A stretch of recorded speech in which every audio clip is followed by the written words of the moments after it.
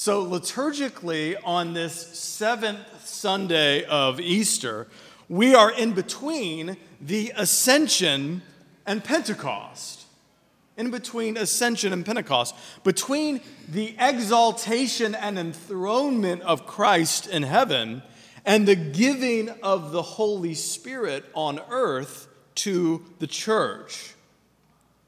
Ascetically, that is devotionally, prayerfully, right now, we are in the upper room with the 11 and the Theotokos. That is Mary, the mother of our Lord, who, as Scripture says, continued with one accord in prayer and supplication.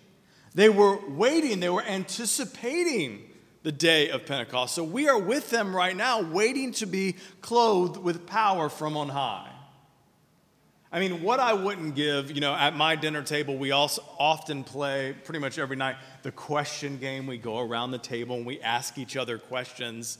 And one of the questions we have pondered is, if you were given a time machine and you could witness any event in history, where would you go?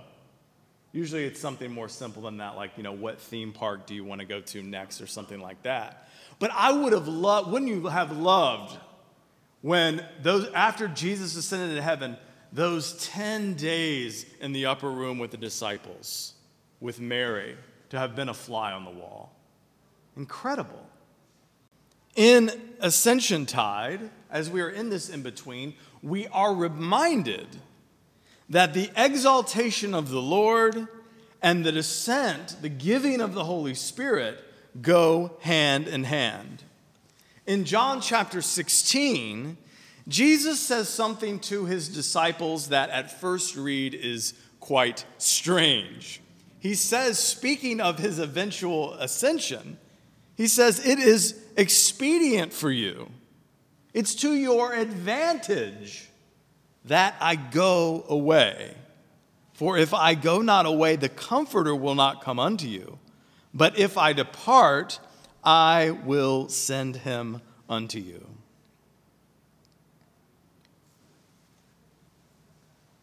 The doctrine of the ascension, perhaps counterintuitively, is not the doctrine of Jesus' absence, but the doctrine of his presence. Because Jesus' local absence means his universal presence in and through the church, which is indwelt by the Holy Spirit.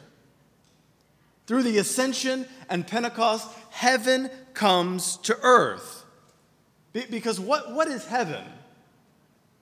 We can try to get our images of heaven from pop culture out of our heads. Tom and Jerry heaven. That's what's in my head growing up in the 80s in the U.S., right? Tom and Jerry heaven. Heaven is the place where God dwells. It's a simple definition. Of course, more can be said. Heaven is the place where God dwells, and God the Holy Spirit now dwells in his temple, the church. So the church is the place, the church is the people. Paul says, you are the temple of the Holy Spirit. You're the temple of the Holy Spirit. You're the mystical body of Christ. So he has to tell the church at Corinth, stop sleeping with temple prostitutes because you're the body of Christ and you're uniting Christ to a prostitute. Don't do that. That's not who you are. You've been made the temple of the Holy Spirit, so God is present with his people. And it is by the Holy Spirit, and we have to understand this, because you know that as Christians, you're called to imitate Christ. Christ has commanded you in the Sermon on the Mount, be perfect as your heavenly Father is perfect. Now, how on earth are we going to do that? How are we going to actually be like Jesus? It's by the Spirit. It's by the Spirit who was given at Pentecost that we are enabled and empowered to follow Jesus and to minister in the name of our crucified, risen, and now ascended Lord. Therefore, we prayed in today's collect, do not leave us comfortless, but send us your Holy Spirit to strengthen us and exalt us to that place where our Savior Christ has gone before. In Acts chapter 1, Jesus, just before ascending into heaven, says to the apostles, again, I'll read it to you, you will receive power when the Holy Spirit has come upon you, and you will be my witnesses in Jerusalem and in all Judea and Samaria and to the ends of the earth. This is one of the Great Commission passages, and this is reminiscent. It harkens all the way back to Genesis. Because as Adam and Eve, God's vice regents, his representatives on earth, were commissioned to subdue the creation, commissioned to implement the reign of God, to expand the borders of the Garden of Eden out to the ends of the earth, so is the church now commissioned to embody and implement the reign of Christ, to expand the borders of the new Eden in anticipation of the day when God will be all in all, when the earth will be full of the knowledge of the glory of the Lord as the waters cover the sea. We know it is by experience and by Scripture that it's not that yet.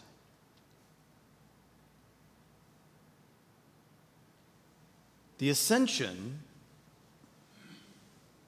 because it can be abstract, it can be difficult to understand how it works. But the ascension is the doctrine of the kingship of Jesus. The ascension means for you and for me that Jesus is king at present and that Jesus is a present king. Lo, I am with you always, even unto the ends of the earth. So Jesus is king of heaven and earth, and the church is commanded and empowered to implement the kingship of Jesus. But as we learned this in our second lesson this morning, as we, in the name of Christ, by the power of the Holy Spirit, to the glory of God the Father, seek to bring the kingdom of God on earth as in heaven, we will inevitably encounter opposition, will we not? Both internal opposition and external opposition. I think this is true in all avenues of life. Whenever you pursue something that's demanding, and perhaps you've experienced this in the spiritual life, when God is at work in your heart and you have a zeal, a desire to be more like Jesus, to whatever it is, pray more, serve others more. What happens almost always is that pursuing those things become very difficult. Temptation arises, or maybe just a sense of apathy or fatigue when it comes to the things of God. So when we seek to become like the Lord Jesus, when we seek to be ministers that bring the kingdom of God on earth as in heaven, we will inevitably counter opposition. So St. Peter writes, "Beloved, do not be surprised at the fiery ordeal that is taking place among you to test you, as though something strange were happening to you." So he's writing to Christians and he says, things are not going well. You shouldn't be surprised. You shouldn't be surprised. Brothers and sisters, do not be surprised if the advancement of the kingdom of God is met with opposition. Because as the kingdom of darkness loses ground, it's going to push back. It's going to push back. And just to generalize it a little bit more, difficulty is part and parcel of the Christian life. I think I could probably just drop the Christian part. Not to depress you, but life is difficult. It can be wonderful. But it's not, life in this present age is not going to be without struggle. Christ our Lord suffered. And he told us that we would suffer. So we shouldn't, again, be surprised. Now, of course, I have to say this, Christians, I'm not trying to paint myself as a martyr, certainly. Christians suffer in varying degrees. We know right now of those Christians now in the world that risk their very well-being, in some cases their lives, to worship Jesus, to proclaim the name of Jesus.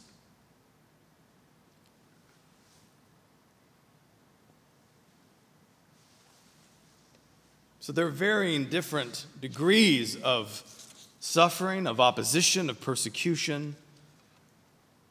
But regardless, following Jesus is never easy. And following Jesus is not easy because we struggle internally and externally. We struggle against sin in our own lives, against our own hearts.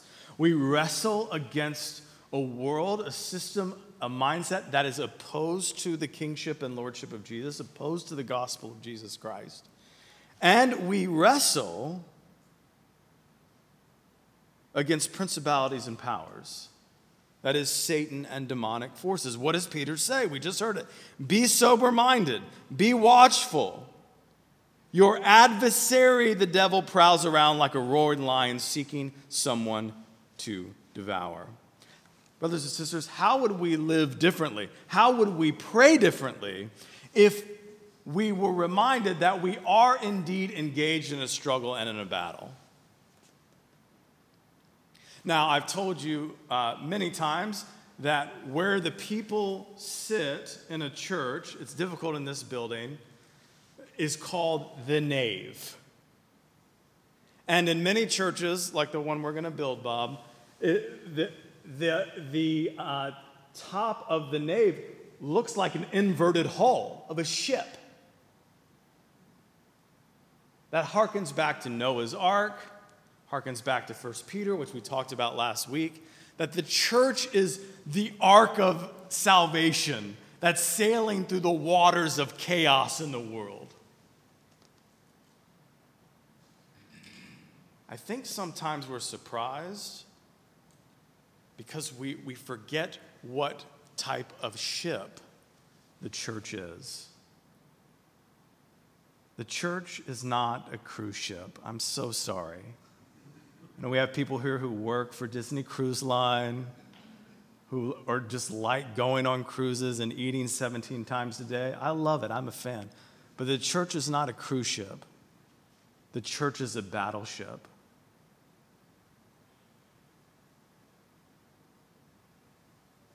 Joining a church, and I get this sometimes, what programs and services do you offer for me and my family? And it's hard not to laugh because I'm like, we're a church plant. We don't offer anything. Maybe you can come and start something. I'm not saying we don't offer anything, but you see how consumeristic that mindset is? And that's not the fault of the person asking. It's a mentality that the church has gone along with and fostered actively. Joining a church is more akin to enlisting in the military than it is, signing up for a timeshare. It is. So if we have these struggles, which are germane to the Christian life, then what is our response? How do we live? We just be depressed, become nihilistic? No. What's our spirit-empowered response? Because this is not dark, and Peter gives us the answer. 1 Peter tells us in chapter 5 of his epistle, the response is first and foremost to rejoice. He says to rejoice, not in the suffering itself, of course, but that we are united with Christ in his suffering. And as we suffer for his sake, even if it's just an internal struggle of struggling against a sin or a temptation, suffering is a sign that we belong to him, that we are blessed because the Spirit of God rests on us. And Peter's language there is an allusion to Pentecost, to the tongues of fire resting on those in the upper room. The Holy Spirit is, as Paul says in Ephesians, a deposit guaranteeing our inheritance. So what's happening is Scripture's anchoring us in hope, that we know how the story ends. So in the midst of turmoil, in the midst of trial, in the midst of tribulation, we have the Spirit, which is both a present comfort and a future hope of glory. Second, we are to humble ourselves. Humility is foundational to the Christian life, for it involves seeing oneself truly in light of who God is, recognizing that God is God and we are not, trusting that He will exalt us in due time, and being anchored by the hope that we have in Christ. Did you get that? Humility is not low self-esteem. Humility is not smart people pretending to be idiots. Humility is not people who are good at sports pretending that they're not. Humility is seeing oneself truly in the light of who God is.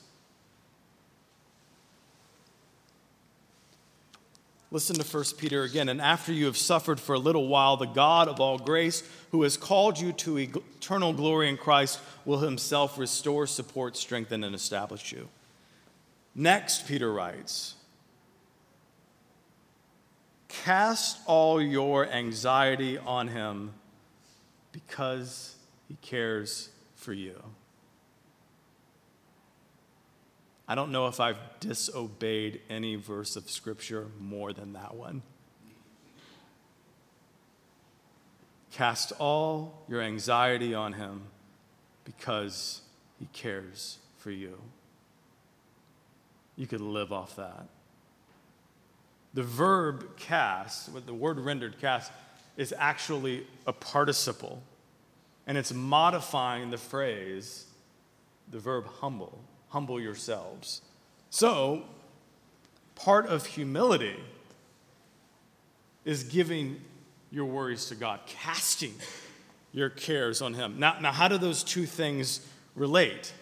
Because it comes down to this question. I'll put it this way. Who knows better, you or God? Who is more capable of dealing with all of the ups and downs of life, the obstacles, the sorrow, the pain? You or God? So underneath worry and anxiety, there can be, again, if the shoe fits, wear it. If it doesn't apply to you, great, good for you. But underneath worry and anxiety is often an arrogance that I know better, that I need to handle this. Let that sink into your soul. He cares for you. God is all-knowing. He's all-powerful and all-loving. The God who made the stars is mindful of you. He created you in his image. He cares for you. He wants to give you abundant life that can only come in him. Cast all your cares on him, for he cares for you. He'll be with you amidst the trial, and he'll reward you for your faithfulness in the age to come, which doesn't always mean a lot to us. Because we want what we want, and we want it now. I'm such a hypocrite disciplining my kids for their impatience.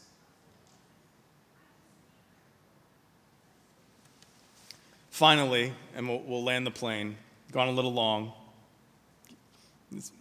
I guess it's normal. Finally, we must be disciplined and vigilant against the attacks of the devil. We must mortify our sinful passions and cultivate virtue. We must walk according to the Spirit in obedience to the Scriptures.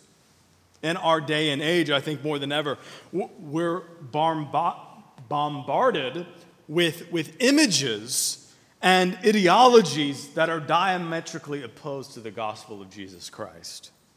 And oftentimes, the packaging is subtle. So we have to be sober, we have to be mindful, we have to take every thought captive and make it obedient to Jesus Christ. Brothers and sisters, we are called to announce, embody, and implement the kingdom of God. And moreover, and thanks be to God, we are empowered by the Holy Spirit to do so. But it won't be easy. However, know this, God never calls his children to a task that he doesn't also equip them to carry out. If he calls us to something, he will empower us to do it.